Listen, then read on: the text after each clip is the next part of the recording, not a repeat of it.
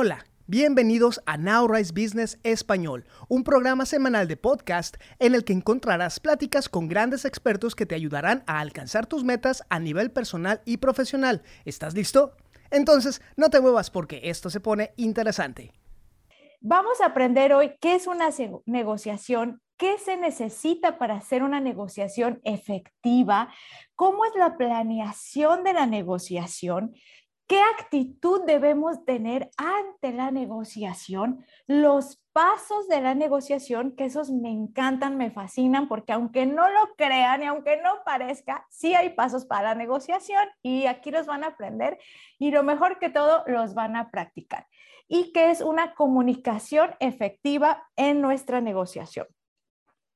Vámonos pues. Yo siempre digo que todo en la vida es negociable y les voy a decir por qué. Menos los valores, menos la salud y menos la muerte. Pero de ahí en más, yo soy de la idea y que muchos también, no solamente expositores, sino filósofos también dicen que todo es negociable. Yo también lo comparto. Como yo les he dicho, a muy temprana edad entendí lo que era la negociación. Yo lo entendí porque mi mamá me lo enseñó desde a partir de los 10 años. ¿Qué es negociable?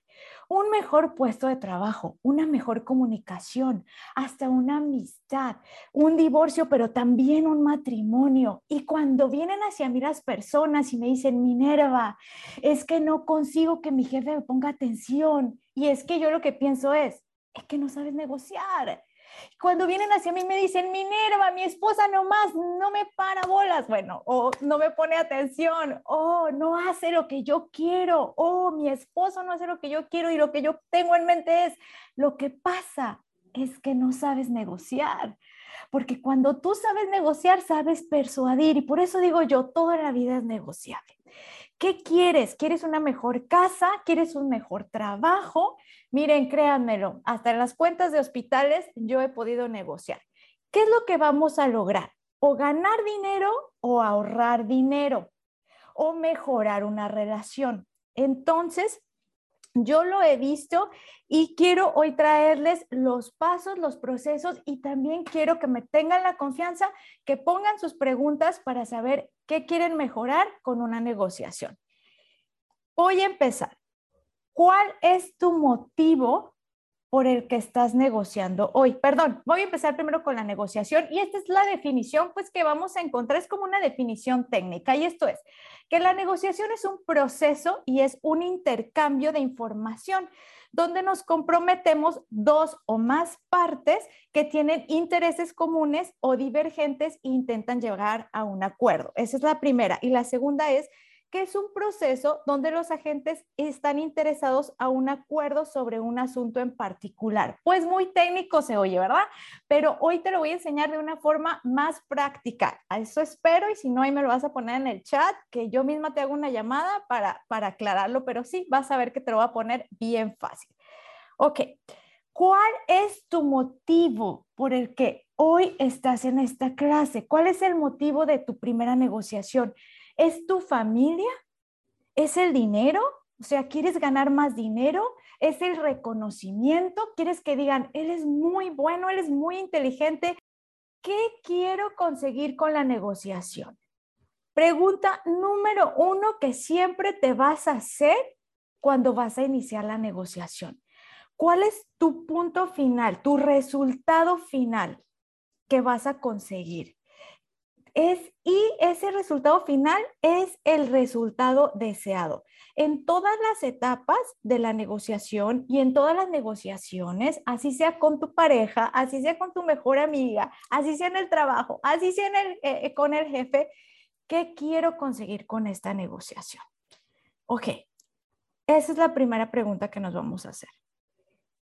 2, ¿cuáles son las creencias previas que tenemos de una negociación? Y es que aquí las que están, no sé si en la pantalla, ahorita las van a ver, y es la primera que oigo muchísimo. Yo soy un súper buen negociador. Ah, sí, ¿por qué? Porque discuto todo el tiempo. Eso no es ser buen negociador. Eso es qué rápido te prendes, eso es tener mecha corta, el estar discute y discute y discute, gastando tu energía, discutiendo todo el tiempo. Eso no es ser un buen negociador, porque ¿dónde está el ganar, ganar?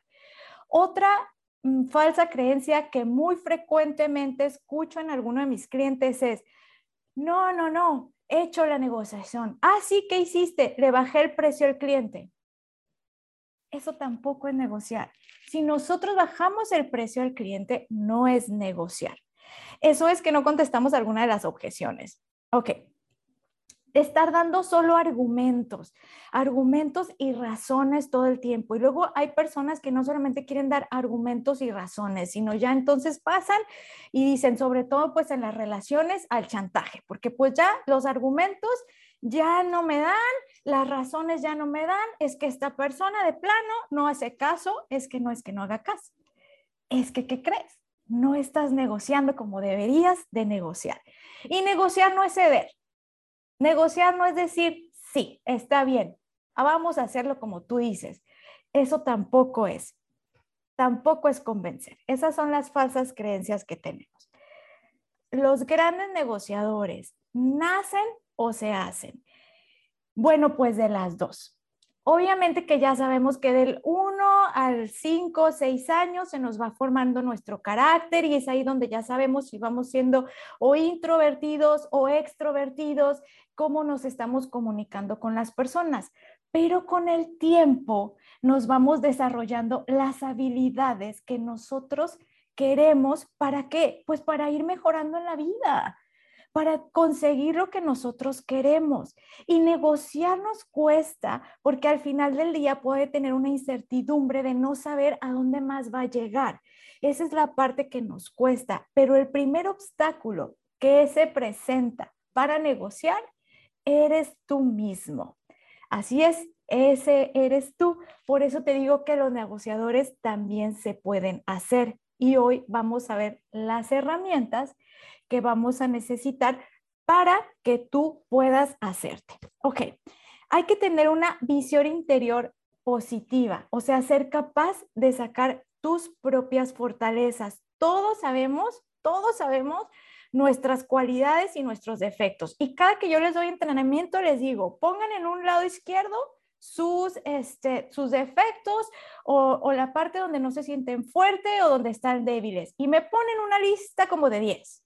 Y luego les digo, pongan del lado derecho sus fortalezas. Y me ponen una lista como de 3 o 4. Entonces, si sabes tus fortalezas, pero también debes de saber y de ser capaz de verlas y de reconocértelas y también de seguir mejorándolo. Ya lo hacemos, nosotros de hecho ya negociamos, pero como bien lo dijo Andrés, lo hacemos intuitivo y por ahí pues sin método, así que no siempre logramos lo que queremos y es cuando empezamos en entrar en o me enojo o te chantajeo o entonces ya no te hablo o entonces ya no sigo negociando o ya me heriste mis sentimientos, ya no me gustó esto de la negociación porque ya salí herido. Ok. ¿Qué se necesita para ser un buen negociador? Y la primera es la actitud que uno tenga. ¿Y qué es la actitud? Ok, nosotros tenemos dos versiones de nosotros. Una versión es la mejor versión de ti y otra es la peor versión de ti. Y la mejor versión de ti va contenta, va animada, va motivada, va alegría, pero luego escucho que dicen, es que yo venía bien, pero nada más llegué a la oficina y me hicieron enojar. O es que yo venía bien, pero nomás llegué a la casa y me hicieron enojar. Pues esa no es la mejor versión de ti y eso también lo puedes cambiar. Cuando nosotros no alimentamos nuestra actitud, cuando nosotros no alimentamos nuestra mejor versión de nosotros mismos, lo que queda es amargura y mal humor. Lo que queda es ir por la vida viéndonos grises. Una vez yo llegué tan de mal humor que nadie sabía, pero yo llegué de mal humor, pero nada más una persona lo notó. Y no notó que estaba de mal humor. Lo que me dijo fue, Minerva, hoy te ves gris. Y yo dije, ok, qué chistoso, ¿no? Vio que lo que era yo era verde, como Hulk, porque estaba de mal humor, pero no, lo que él notó es gris. Y eso, muchachos, eso es lo que damos a notar en la vida cuando no llevamos actitud. Eso es lo que damos a notar, ese gris, eso crudo, le digo yo. que se ve como que no está cocinado. Entonces, ¿qué es lo mejor de sacar la mejor versión de ti? Primero, reconocerlo. Reconocerlo que es una elección. Sacar la mejor versión de ti para tener buena actitud es una elección de todos los días. De todos los días. Elijo tener buena actitud ante las circunstancias. Y yo se los digo, la vida no es fácil. Por cada 5 cosas buenas pasan 27, 28, 30, sabrá Dios cuántas, a lo mejor que no son tan buenas, pero aún así decidimos tener buena actitud. Estar conscientes de escoger el mejor camino para la buena actitud. Porque no queremos ir crudos y tampoco queremos ir grises. Y más adelante van a empezar a ver por qué es tan importante también la buena actitud. Ok, cuando nosotros sacamos la mejor versión de nosotros, es cuando todo también fluye. Cuando todo eso que imaginamos, cuando todo eso que queremos, cuando todo eso que planeamos, cuando todas esas metas que queremos, que hemos puesto en el papel, que las ponemos en enero, fluyen.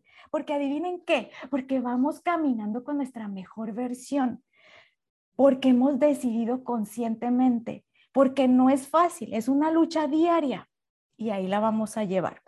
No es justificable, pero es entendible que la gente va con mala actitud, pues cuando algo muy malo, muy grave le ha pasado en la vida, han perdido sus trabajos, han perdido sus seres queridos o tienen una enfermedad muy grave, algo muy grave ha pasado. Es entendible, no es justificable, pero es entendible. Todo lo demás se llaman circunstancias. Y ante las circunstancias, nosotros tenemos el poder de decidir cómo vamos a seguir ante ellas. Vamos a seguir crisis, como me dijeron a mí, crudos o bien cocinados. Y ante todo, bien firmes. El siguiente es tu ser. Tu ser. Prepararte para una negociación requiere preparar tu mente y preparar tu calma. Y yo les digo, ¿qué tan grande es la negociación? Prepárate igual. Prepárate igual. No quieras entrar, como yo les dije, no quieras entrar crudo. Hay una preparación de tu ser. ¿Qué me refiero con eso? Calma tu mente. ¿Cómo calmo mi mente? Y es que luego es que me preguntan ahí, Minerva, pues sí, tú lo dices muy fácil, ¿verdad? Pero ¿cómo? Es que tú siempre andas de buena actitud y de buen humor. No. Lo que pasa es que yo hago conscientemente varias cosas en el día para yo tenerlo.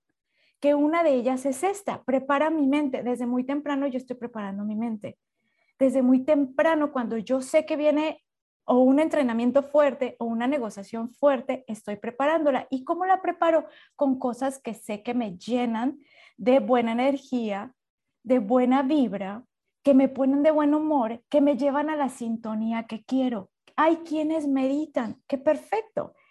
Yo lo hago de la forma, escucho música, me levanto temprano, me pongo a caminar, me dedico el tiempo a mí. Encuentra las actividades que hacen que llenen tu ser. Ok, nuestra mente tiene 60,000 pensamientos al día. Eso no es novedad, eso ya todo el mundo lo sabemos. Pero de esos 60,000 pensamientos al día, la mayoría son negativos. Y entonces viene la siguiente, bueno, entonces dime, ¿cómo le hago? ¿Yo cómo cambio esos pensamientos negativos? Porque hasta como yo misma lo he dicho, ¿no? Hasta cuando no queremos estar pensando en la comida, ahí estamos, piensa en la comida. Ok, de esos 60,000 pensamientos negativos que vienen al día hacia ti, páralos, frénalos y reemplázalos por algo que ya tengas programado que es un pensamiento positivo. Esa es la primera forma de frenarlos, que los reconozcas y que los puedas parar. Y de ahí lo vas a ir haciendo rutinariamente.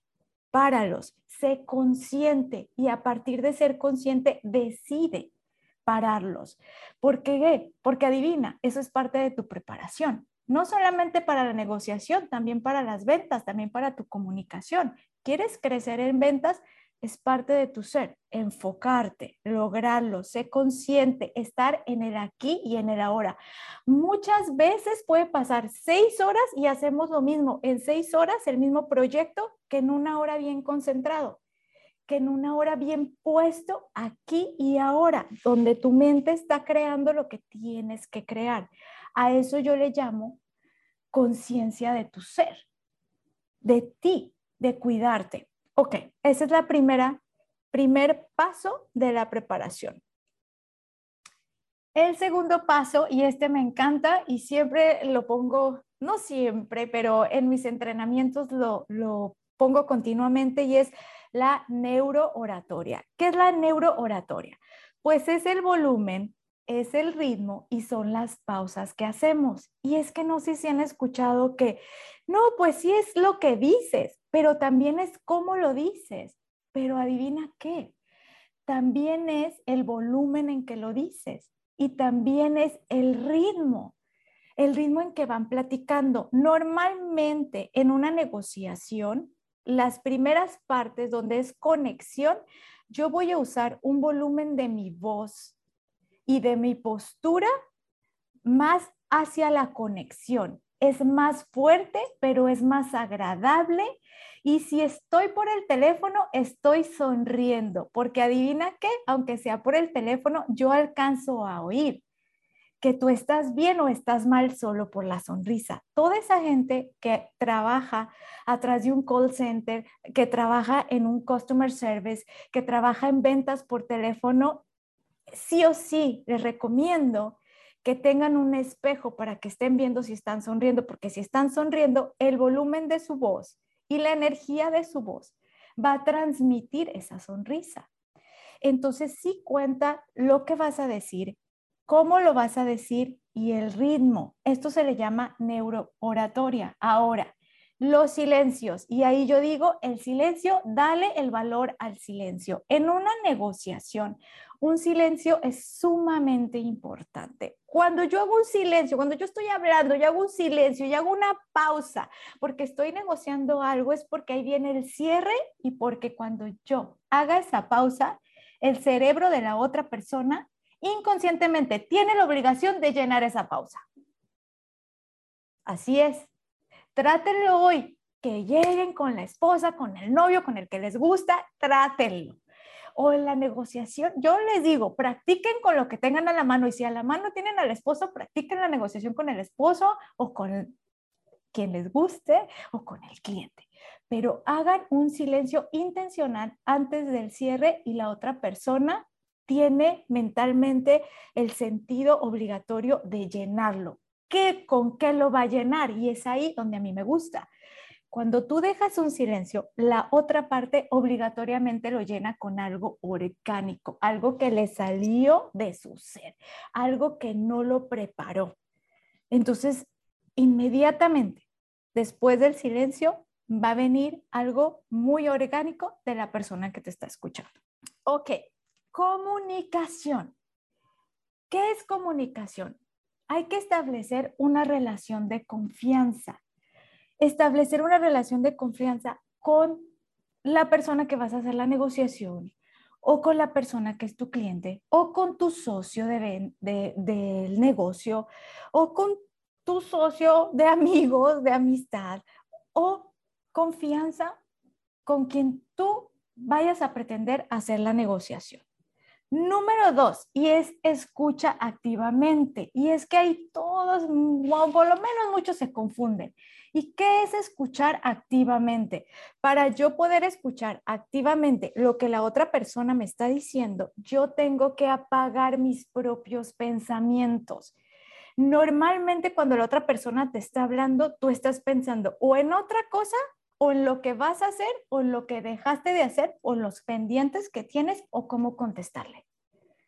Y estás pensando, ¿qué le voy a contestar? ¿Qué le voy a contestar? ¿Qué le voy a contestar? Y ahí no estás apagando tus propios pensamientos, por lo cual no estás escuchando lo que te tiene que decir. Entonces no es una escucha efectiva. Es una escucha, pero no es efectiva. ¿Por qué necesito yo escuchar efectivamente? ¿Por qué? Porque de ahí voy a identificar las preguntas que a mí me van a servir para hacerlas y que sean claves para un cierre. Por eso es tan importante una escucha efectiva. No supongas, mira, no supongas ni en la vida, ni en los negocios, ni con tus compañeros de trabajo, ni en tu relación laboral. El suponer es hacerte ideas locas en la cabeza de algo que pudo haber pasado o creíste que pasó. Pero el suponer no es una realidad. El suponer es solamente algo imaginario que tú estás creando. ¿Cómo le hacemos entonces para no suponer? Ok, Minerva, tú dices que yo no suponga, pero entonces, ¿cómo le hago para no suponer? Facilísimo. Pregunta. Pregunta. Y así te evitas suponer. No juzgues. No juzgues en una negociación. No juzgues. Porque en el momento que juzgas, las llevas de perder. Juzgar y suponer es muy parecido, pero es como dar por ganado algo que ni siquiera. Entonces, y juzgar es poner ya algo, un valor tuyo, un propio juicio sobre algo que cada quien opina distinto. Realiza preguntas. Como ya lo dije, tú en tu speech, si tú eres vendedor o tienes un negocio, pequeño negocio, o quieres impulsar un negocio por internet, por teléfono o en persona, tienes que tener un speech donde vengan tus preguntas. ¿A quién? Al cliente. Porque si no preguntas, ¿cómo lo vas a conocer? Y si no lo conoces, ¿cómo vas a identificar la necesidad? Y si no identificas su necesidad, ¿cómo le vas a vender? ¿Cómo vas a cerrar? Estás perdido, no hay un mapa. Y después de eso, haz el rapport. ¿Qué es hacer el rapport? Una vez que tú escuchas, una vez que haces las preguntas, tú tienes que decir estas frases. Pueden ser estas, pueden ser otras. Puedes empezar con estas. Yo siempre empecé con estas y las sigo trabajando hasta el día de hoy. Creo que las usé o hasta el día de ayer. Yo nunca voy a decirles algo que yo no practique ni los voy a hacer que hagan algo que yo no sé que dé resultados. Entonces, la pregunta es, déjame ver si entiendo, Ramón, lo que usted quiso decir. Déjeme ver si entiendo, Laura, lo que me quieres decir. Es decir, y usas las palabras que la propia persona te dijo. O, según me dice Ramón, esto es lo que usted pretende. Permítame validar lo que usted dice. Esa es la que menos uso. Yo casi siempre uso, déjame ver si entiendo. Es una forma de hacer el rapport, de ver que entendiste precisamente lo que te están comunicando. Y con esto te evitas ¿qué? Suponer y te evitas ¿qué también? Juzgar. Y avanzas ¿qué? Avanzas conociendo al cliente o a la persona con la que estás negociando. Comunicación no verbal. Pues es igual de importante, no es menos importante y es que aquí va todo. Cuando la negociación no es por teléfono, cuando la negociación es en persona o ahora con la tecnología que puede ser en Zoom, hay que cuidar tu comunicación no verbal. ¿Qué significa esto? En una negociación es bien importante espejear los movimientos de la otra persona. Si la otra persona está sentado con posturas de poder, con posturas donde no está ni apretado, no está introvertido, donde está extrovertido, es mejor que tu postura espeje también eso. ¿Qué colores son mejores para la negociación? Y bueno, si yo no sé, esas son de las preguntas que siempre me hacen en el entrenamiento. ¿Y qué color es mejor para la negociación? El negro y el azul marino, de preferencia. Y de preferencia, ¿qué?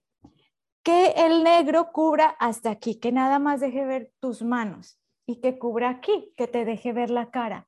¿Por qué? Porque en persona lo que la gente necesita ver es precisamente tu cara, tu expresión, porque es donde le das confianza. Por lo humano es donde le vas a transmitir la confianza.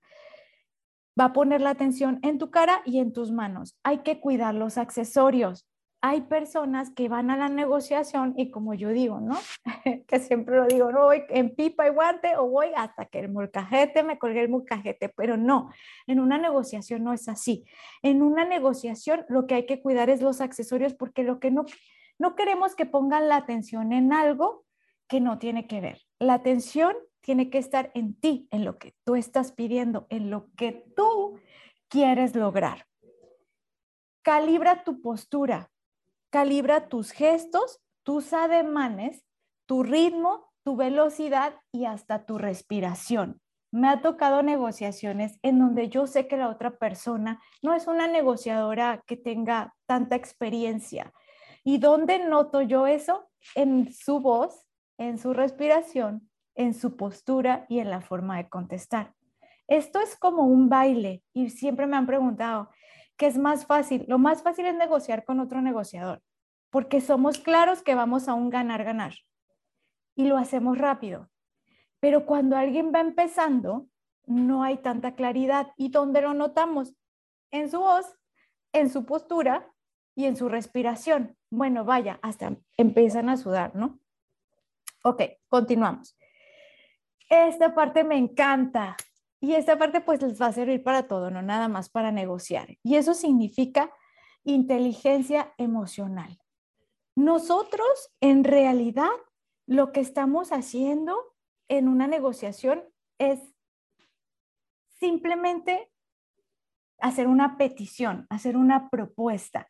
Lo que muchas veces falla en la negociación es la inteligencia emocional de una de las partes.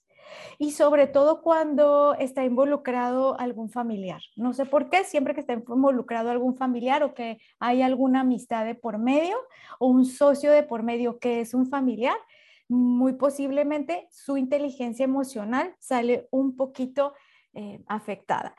Hay que separar la emoción de la persona.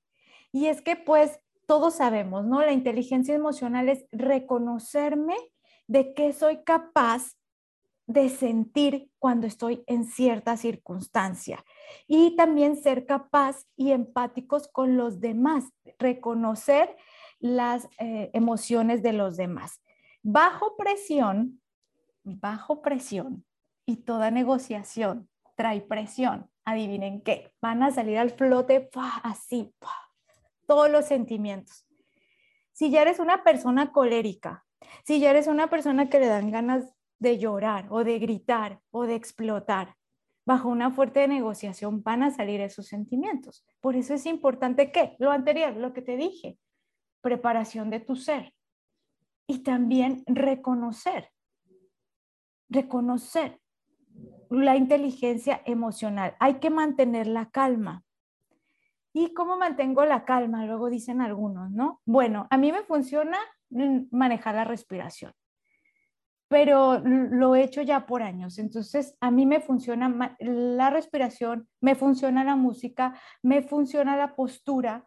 Muchas veces hay posturas que por más que quieras enojarte, no te permiten, ¿no? Me funciona la sonrisa. Muchas veces yo quisiera enojarme y sonrío porque si no sonrío sé que me voy a enojar, pero el cerebro ya no me va a dejar porque mi postura está haciendo sonreír. Ok. Con el paso de los años nos hemos dado cuenta que es posible gobernar nuestras emociones, así es que sí se puede manejar una inteligencia emocional. Si nosotros lo separamos, las emociones de simplemente lo que pasó es una circunstancia y se va a arreglar rápido y hay forma de arreglarlo muy rápido. Prepárate para tu oponente. Y digo oponente por así decirlo, ¿no? Digo oponente porque puede ser otra persona, puede ser, como ya les dije, tu trabajo, un cliente, el jefe, un compañero de trabajo. ¿Y esto qué quiere decir? Investiga sobre el producto o el servicio. Normalmente, cuando yo empiezo una negociación y si es para un servicio que yo requiero, lo investigo primero y voy a investigar sus paquetes, porque de eso va a depender de los servicios mi contrapropuesta. Entonces, es súper importante que tú investigues el producto o servicio. ¿Por qué? Porque ahí te vas a reconocer si lo que te están ofreciendo viene incluido en lo que tú vas a pedir o no. Muchas veces dicen, no, buenísima la negociación. Pues claro, ya estaba incluido. O sea, ¿qué fue lo que negociaste? Si es un servicio, investiga muy bien qué es lo que te incluye el servicio.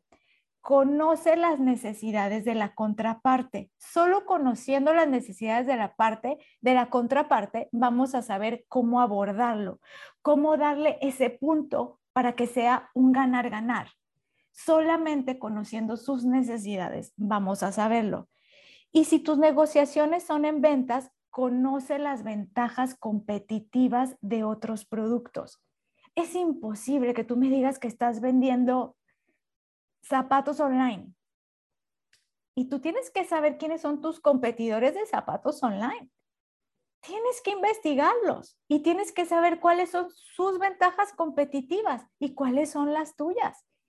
Eso lo tienes que saber. O, por ejemplo, si me dedico a vender productos de maquillaje online o en una tienda, tú tienes que saber tus ventajas, pero también las ventajas de la contraparte. Siempre hay que conocer al oponente porque el conocimiento de él son nuestras ventajas para negociar.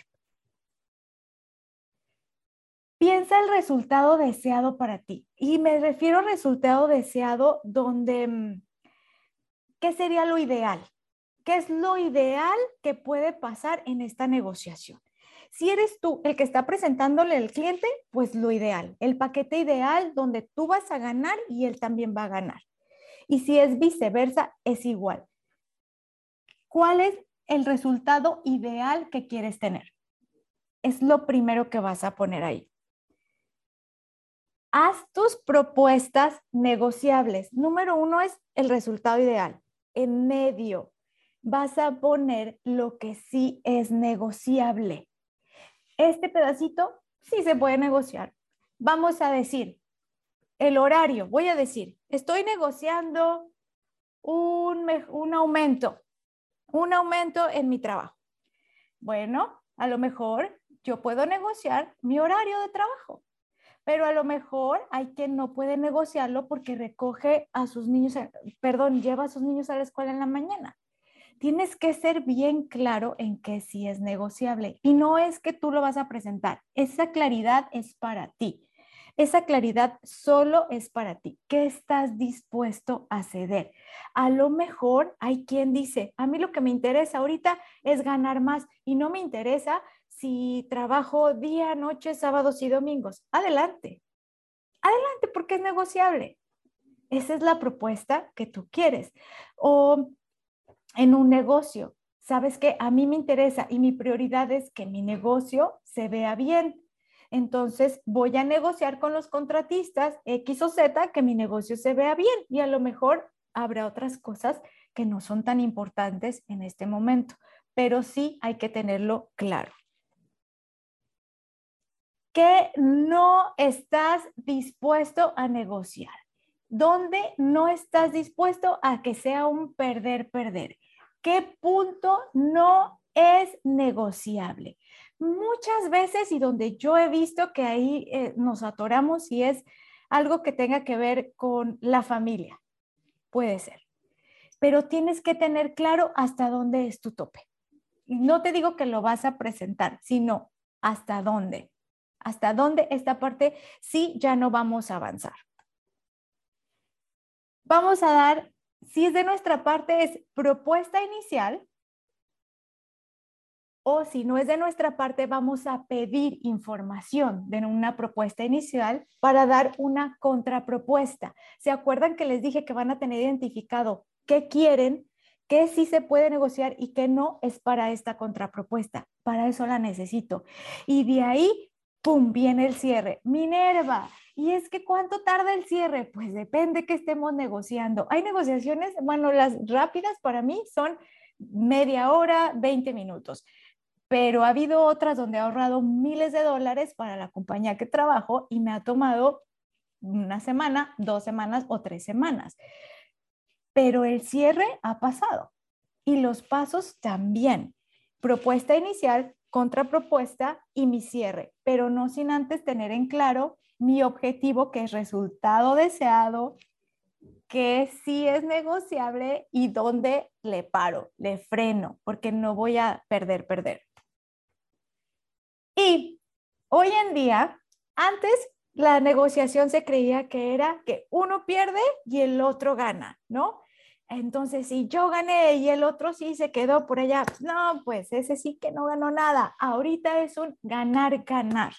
Lo mejor es que sea un ganar-ganar. Eso es tanto para ti y para la otra persona, negocio, socio o quien sea. Eso es lo mejor que podamos tratar. Ganar-ganar, ya sea en intercambio, en que ahorro. Por eso pregunto, yo de los paquetes que tengo de mi primera propuesta, voy a dar una segunda, porque ahí es donde voy a ver que sea un ganar para mí y un ganar para ti. Y a lo mejor lo que ofrezco son más opciones a mis paquetes. Digamos, soy un fotógrafo. Entonces la novia no voy a bajar el precio. La negociación no va a ser para bajarle el precio a las fotografías de la novia. Entonces mejor le ofrezco el video. El video de, fíjate, de cuando la están arreglando. Pero va a ser un ganar-ganar, ya no va a ser un perder-perder. Si te gustó este podcast y nos quieres apoyar, no olvides seguirnos en nuestras redes sociales y nowriseacademy.com, donde encontrarás clases, talleres y varios recursos gratis que podrán ayudarte en tu vida personal y profesional.